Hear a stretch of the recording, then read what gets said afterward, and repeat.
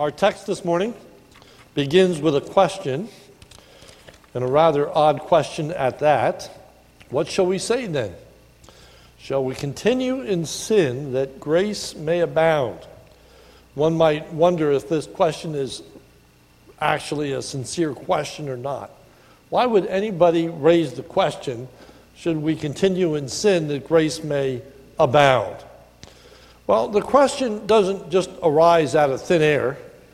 It isn't just totally absurd. It's a question that is raised because of what has just been taught. Notice verse 1. What shall we say then? This is a concluding question. What is the application to what has just been taught? What shall we say about this? Shall we continue in sin that grace may abound? So what has been taught that might lead to such a question? Well, in Romans chapter 5, it affirmed that not only are we initially saved by grace, but we are kept by grace as well. Notice Romans 5, 1 and 2. Therefore, since we have been justified by faith, we have peace with God through our Lord Jesus Christ. Through him, we have also obtained access by faith into this grace in which we stand. So not only are we saved by grace, but we're kept by grace. It's not our works, it's not our good deeds, it's not our righteousness that makes us acceptable to God. It's God's grace. God's grace. And then, in addition, later in chapter 5, it teaches us that grace is greater than all our sin. And of course, there's a great hymn that's written with those words. The more we sin, the more grace we receive. Notice verse 20 of chapter 5. Now the law came in to increase the trespass, but where sin increased, grace abounded all the more. So no matter how much you sin, God's grace is greater than that. No matter how much we sin, God's grace is greater than that. You can't out-sin God's grace.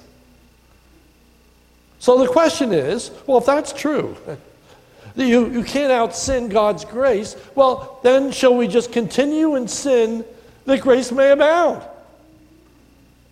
The issue is, since we're justified by grace, and our standing with God continues to be one of grace, so we just continue to sin and celebrate the grace we have in Christ? In a weird way, someone might argue that God is actually glorified by our sin, because the more we sin, the more we show how loving and gracious God is. The more we put on display the act of his grace. Or as some Christians are concerned, with the idea that if you teach people that they cannot lose their salvation, then there is no motivation for godly living. If you're going to tell people that they can't lose their salvation, well then they're just going to live a life of total unrighteousness and ungodliness, and it's the most horrible doctrine that one could imagine. So it's not really all that absurd to ask the question, what shall we say? Shall we continue to live in sin? Shall we just let our lives go in order that grace may abound? Well, there's an adamant denial. By no means, verse 2. NAS, may it never be. King James, God forbid.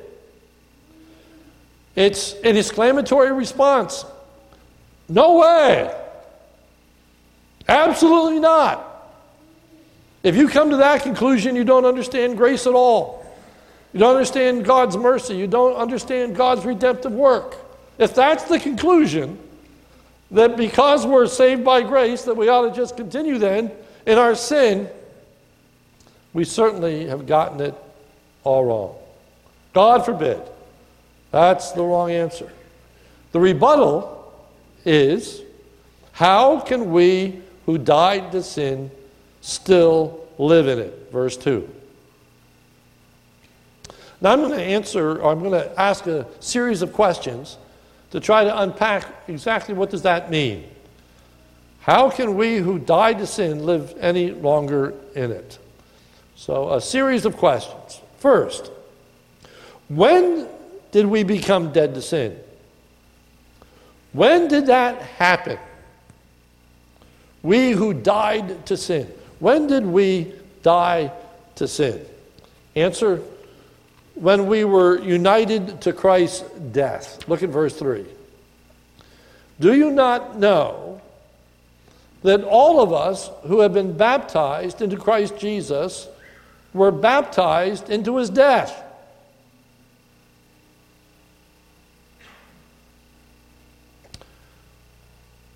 We have been baptized into his death. In being united to Christ's death, we die to sin.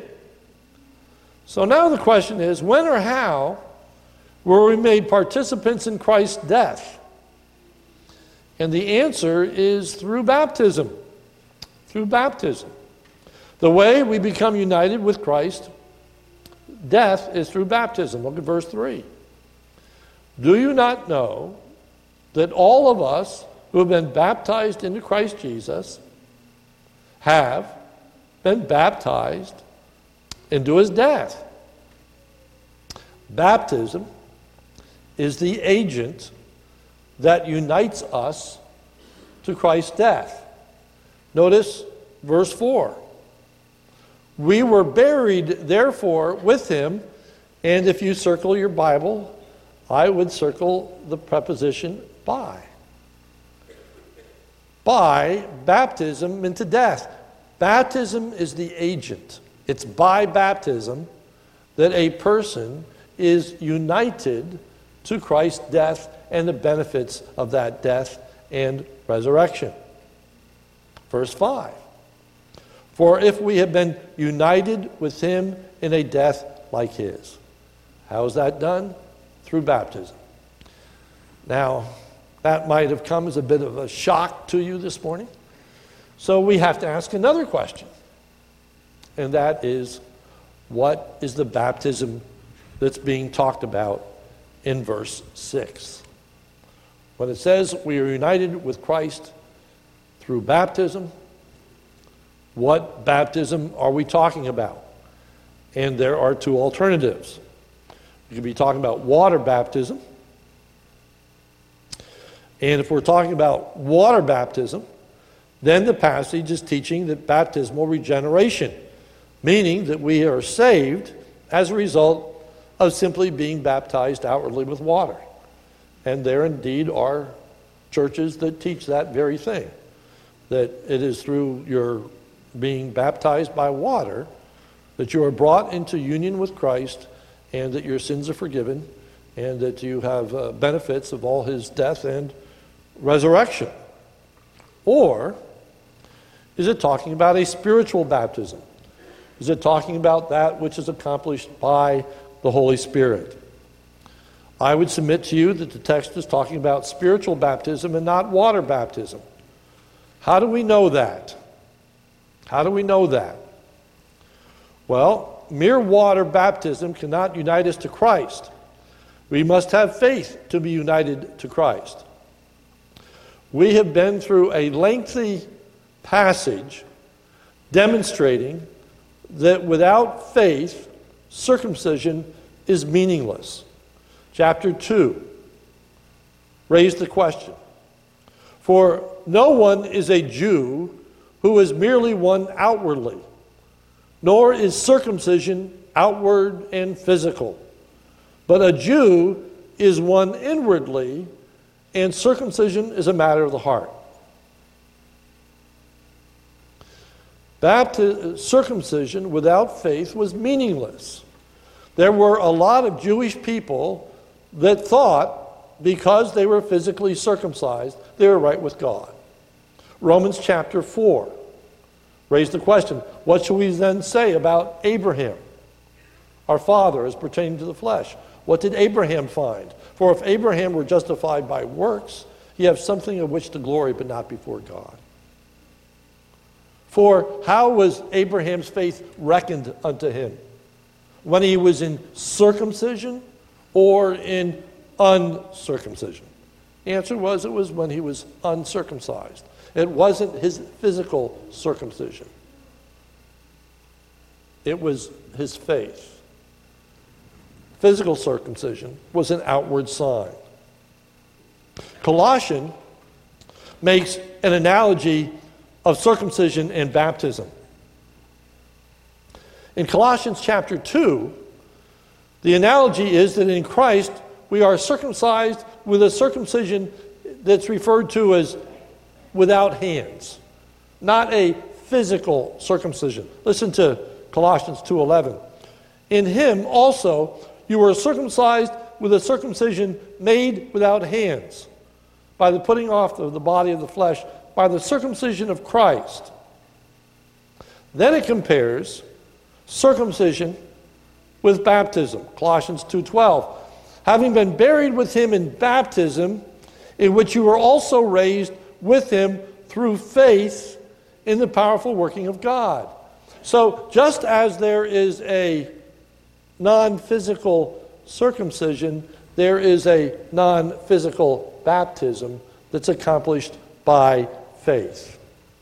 And faith is what is always emphasized when it talks about baptism. Galatians 3:26. For in Christ Jesus you were all sons of God through faith.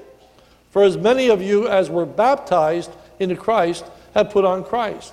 But notice, faith is what is being referred to. You are sons of God by faith. As many as you have been baptized have put on Christ. It's referring to a spiritual baptism.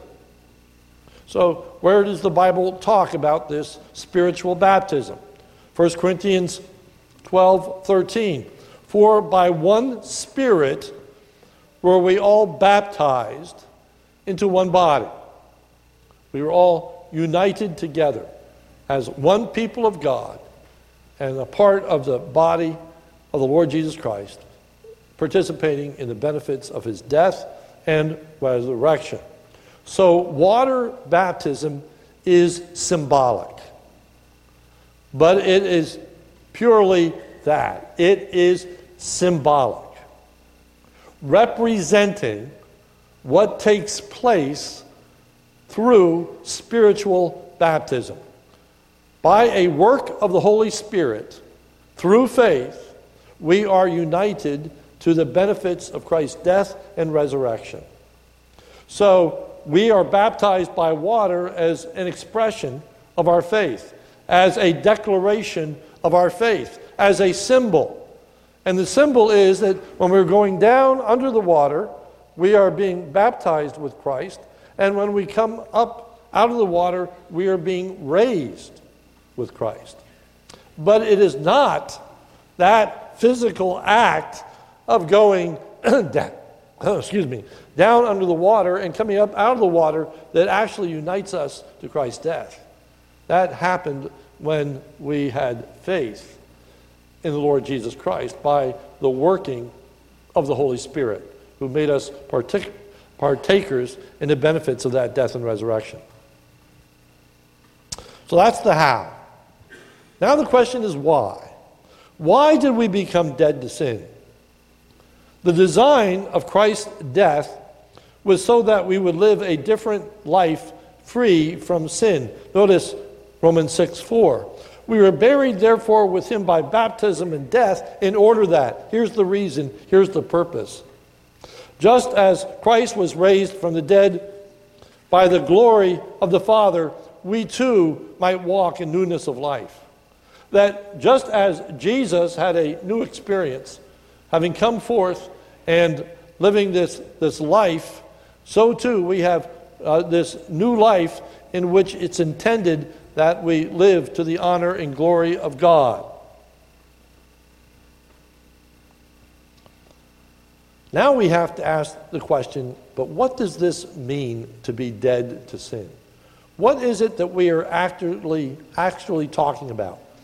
What was achieved in the death of Christ? And let me just say to you that this morning, what I have to say to you does not exhaust the issue. We still got Romans 7, 8, and 9 to go. But this is the introductory to one aspect of what was accomplished by the death of Christ, all right? So there's much more, but I'm limiting myself to what's here this morning, and not even all of what's here this morning. What does it mean in verse 7? For the one who has died has been set free from sin. Well, let's begin with what it does not mean. It does not mean that we no longer sin. And it does not mean that we don't have sinful desires anymore. Notice Romans 6:12. Let not sin therefore reign in your mortal body to make you obey its passions. So there are sinful desires that are present with us.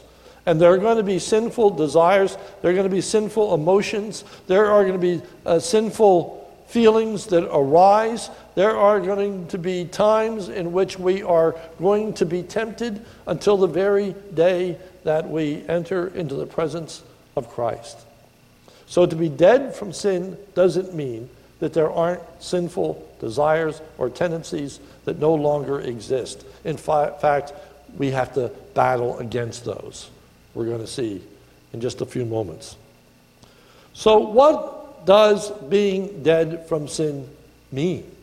In a positive sense, what happens that we can be said to be dead from sin? In what sense? Well, verse 7. For one who has died has been set free from sin. What is primarily in view is a legal idea. It is a legal representation in this verse. When you were dead, you legally became free from sin's obligations. Now notice Romans 7, 1 and 2. Or do you not know, brothers, for I'm speaking to those who know the law, that the law is binding on a person as long as he lives. For if a woman is bound by law to her husband while he lives, but if her husband dies, she is released from the law of marriage. In other words, she's legally free.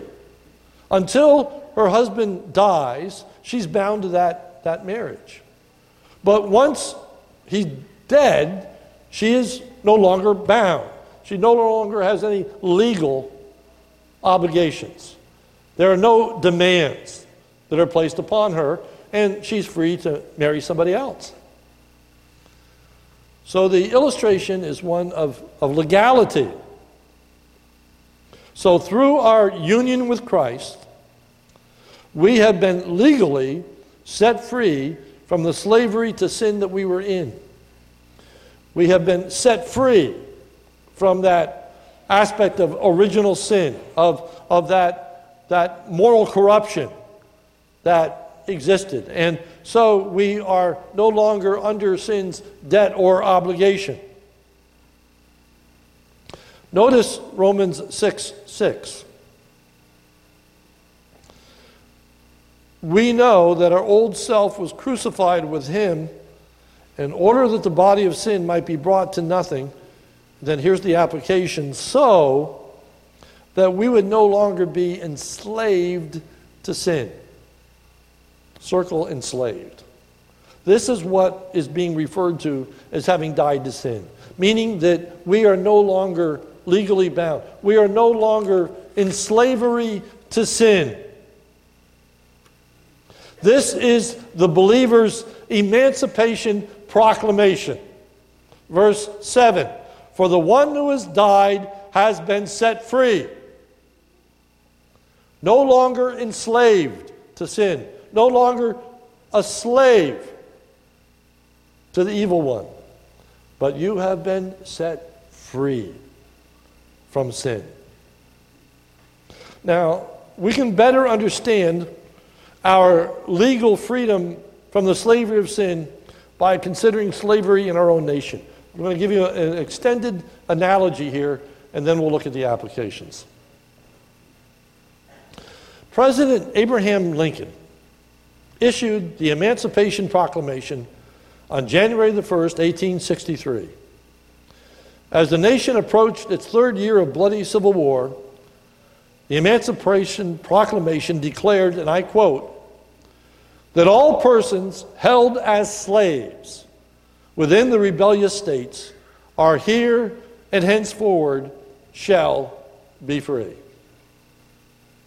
That was the Emancipation Proclamation.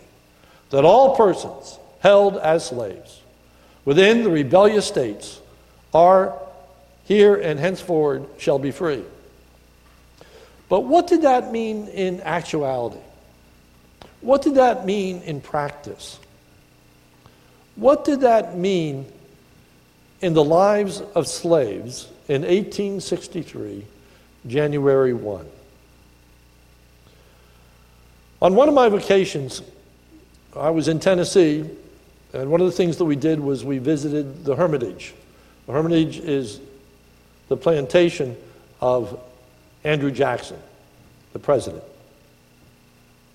Andrew Jackson was a slaveholder. Two slaves that belonged to Andrew Jackson had particularly interesting stories. They are Aaron and Hannah. Andrew Jackson purchased 6-year-old Aaron in 1791. He purchased Hannah, born about 1794, when she was between 8 and 12 years of age. Andrew Jackson purchased the 1,050-acre plantation, the Hermitage, in 1804. At the time of the purchase, he had 9 slaves. At the time of his death, he had 161 slaves. Hannah grew and ultimately became the head of the household servants. Aaron grew up and was trained to be a blacksmith, a very important position on the plantation. The two married in 1820. They had 10 children. All of the 10 children reached adulthood. January 1, 1863, Abraham Lincoln declared, all slaves are free. So what effect did that have on Aaron and Hannah's lives?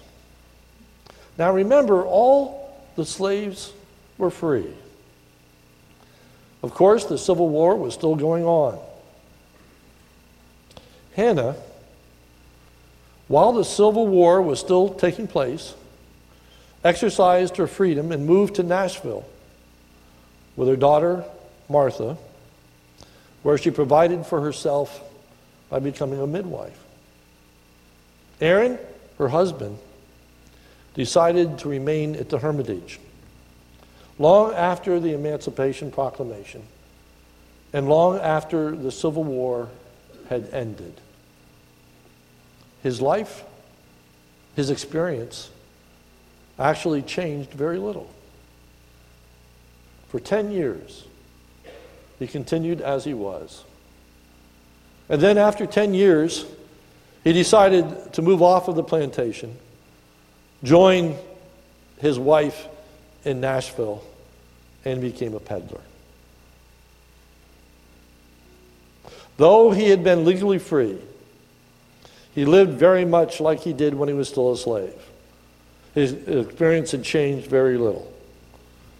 But eventually he came to realize and exercised his freedom. But one might marvel and say, well, why wouldn't he have exercised that freedom from the get-go? And we can look at all the sociological issues. We can look at the fears. We can look at his lack of experience and so many things. But I think we have a tendency to scratch our head and say, why wouldn't anyone who has been given this freedom want to exercise it? In the same way, we should scratch our heads and ask the question, why would anyone who has been given freedom from sin want to continue to live in it? Why would you want to remain on sin's plantation?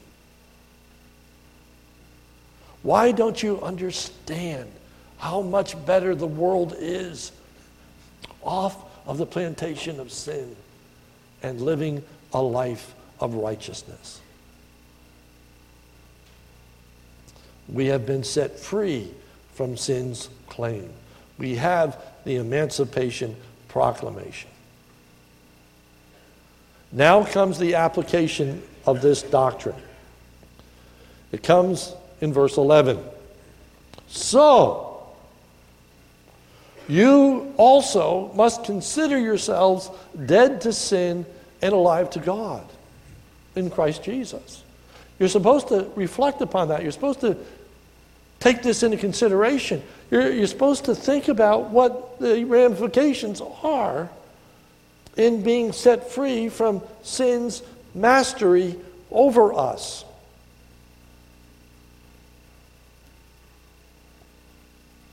There are so many things we can think about. We can think in terms of the Civil War and all of the people that shed their blood so that slaves could go free. What a waste if they didn't exercise that freedom. We can think about the blood of Christ that was shed for us and ask the question of, are we dishonoring that sacrifice of Christ by not exercising our freedom? We might ask the question, what does it mean to be alive unto God? Verse 11, so you must consider yourselves to be dead to sin and alive to God. The idea here is now we have the ability to live for God. Romans 6:10 said, for the death he died to sin, but once for all, and the life he lives to God. Now for the first time, we are able to please God. Hebrews 11, without faith it's impossible to please God. Now we can please him. Now we can accomplish his purposes. Now we can do his bidding. Now we can fulfill the reason for which he saved us, to live unto God. During the Civil War, many of the slaves did not know what to do with their newfound freedom. They were set free, but to set free to what? Where were they going to go? Where were they going to live? How were they going to sustain themselves? They were free. But what was next? But for the child of God, our freedom is quite different. For our freedom is not to be set free to wander. Our freedom is not to be set free and then say, now what? But we have been set free in order to serve the living and true God. We have been set free in order to live unto him.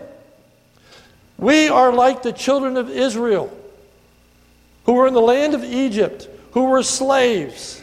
And God brought them out of the land of Egypt, not to be on their own, but to serve him, to follow him, to accomplish his will. And in so doing, he provides for them, he cares for them, he nourishes them.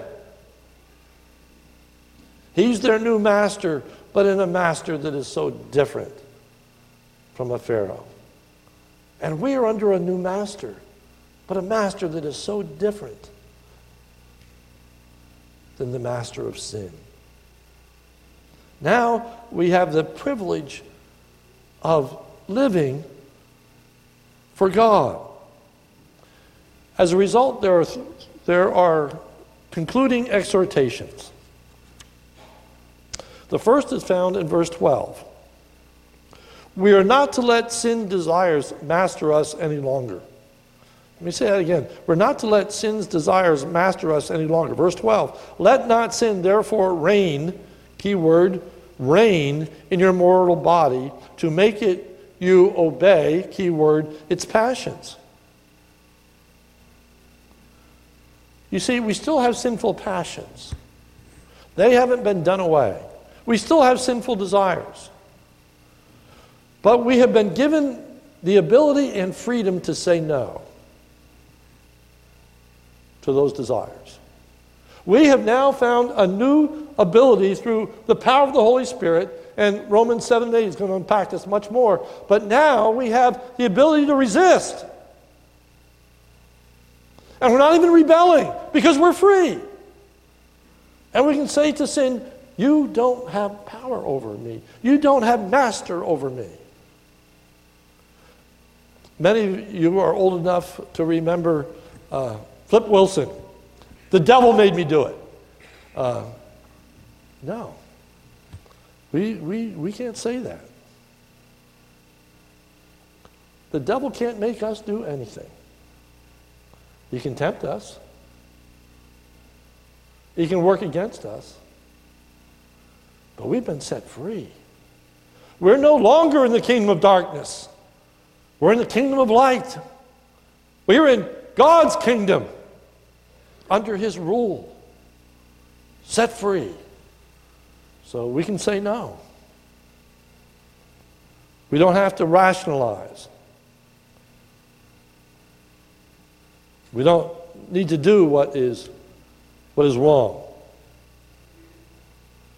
Secondly, because we have been set free from sin, we are not to intentionally sin. We're not to intentionally sin. Notice verse 13. Do not present your members to sin as instruments for unrighteousness. Don't present yourselves. Don't offer your hands, your feet, your bodies as instruments for ungodly things, unrighteous things. Don't intentionally sin. Don't be like Aaron, who made a choice to stay on the plantation. Don't make plans for sin. Now, you may look at me and say, wow, who in the world would make plans for sin? I would say we do. We do. Do not plan or scheme how to fulfill your sinful desires. Don't set times to be alone so that you can do certain things that you wouldn't do if somebody were with you. Don't long for times in which you're out from your parents' direction or your wife is away so that you can engage in behaviors that you wouldn't if they were there. Remember how Potiphar's wife put Joseph into temptation, and she made it possible by removing all of the slaves that were present so she and Joseph could be alone. Don't make plans to be alone on a date just so you can give in to your sinful desires. Don't plan to sin and say, God's going to forgive me anyway. I belong to him. I know he's going to forgive me. So why shouldn't I just do what I want to do? What shall we say?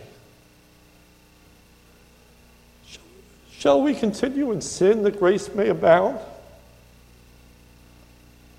God forbid.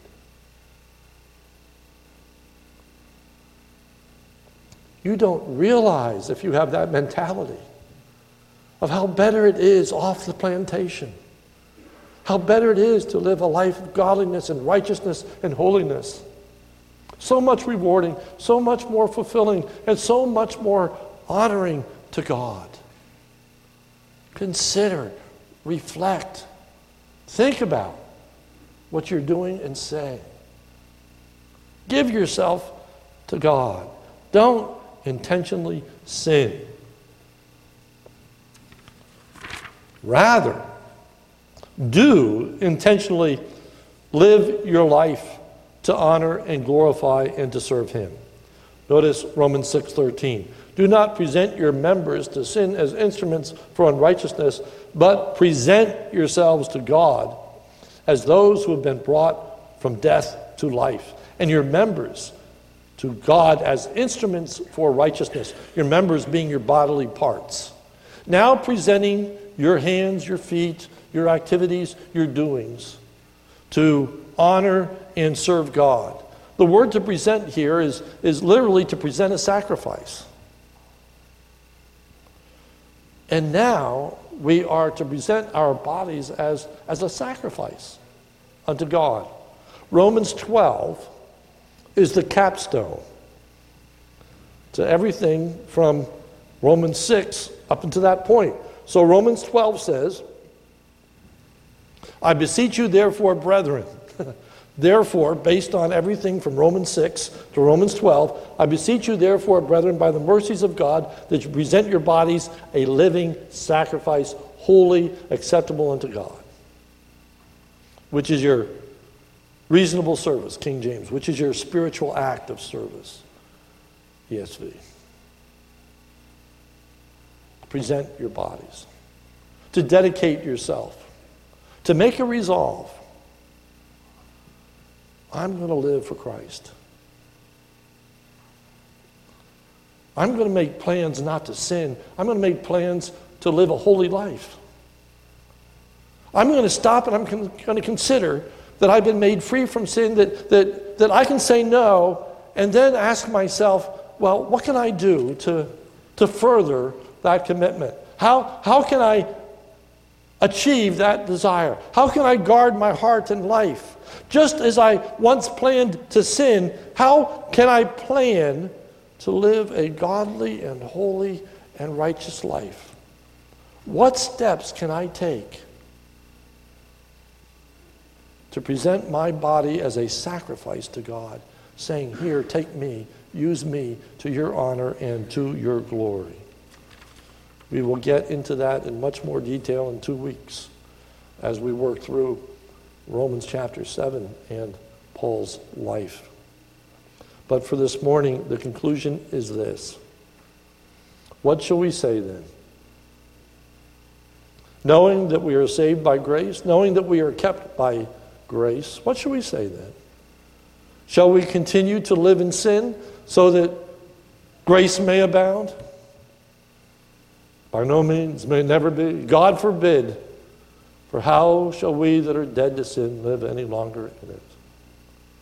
How shall we that have been set free legally, so that sin doesn't have its demand over me, since I am no longer a slave,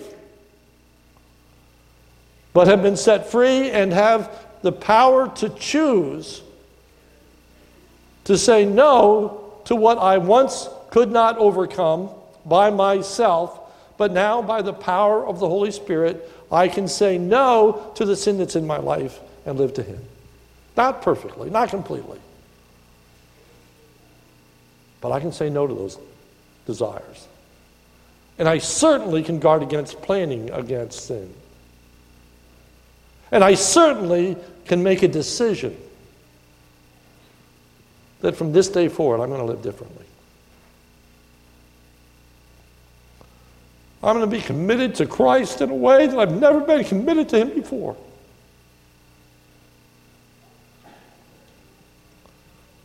Today, I'm moving off the plantation. I'm going to live as the free man that God has made me. Free to live for him. Let's pray. Oh Lord, help us. Help us to live like the free people that we are. Lord, guard us against any thought of abusing your grace. Any horrendous understanding of grace that would cause us to think that we should just continue to live in sin so that grace will abound. But Lord, help us to understand how better off we are to move off the plantation. May we understand that serving this new master is so, so much better. Help us to consider all that it means. And Lord, guard us so that, first of all, we decide that sin no longer is going to have its mastery over us, that we're not going to obey its desires. There's going to be a struggle, there's going to be a fight.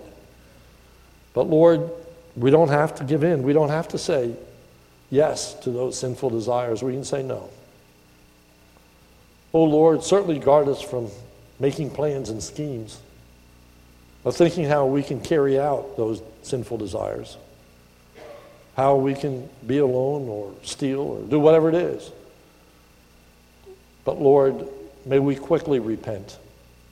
May we understand all such planning and scheming is evil, is sin. And oh Lord God, help us to see the beauty of living for you. Help us to see its glory, its praise, its fulfillment in our own lives. Blessed are they who hunger and thirst after righteousness, for they shall be filled. Oh Lord, help us to relish our freedom. For it's in Jesus' name we pray. Amen.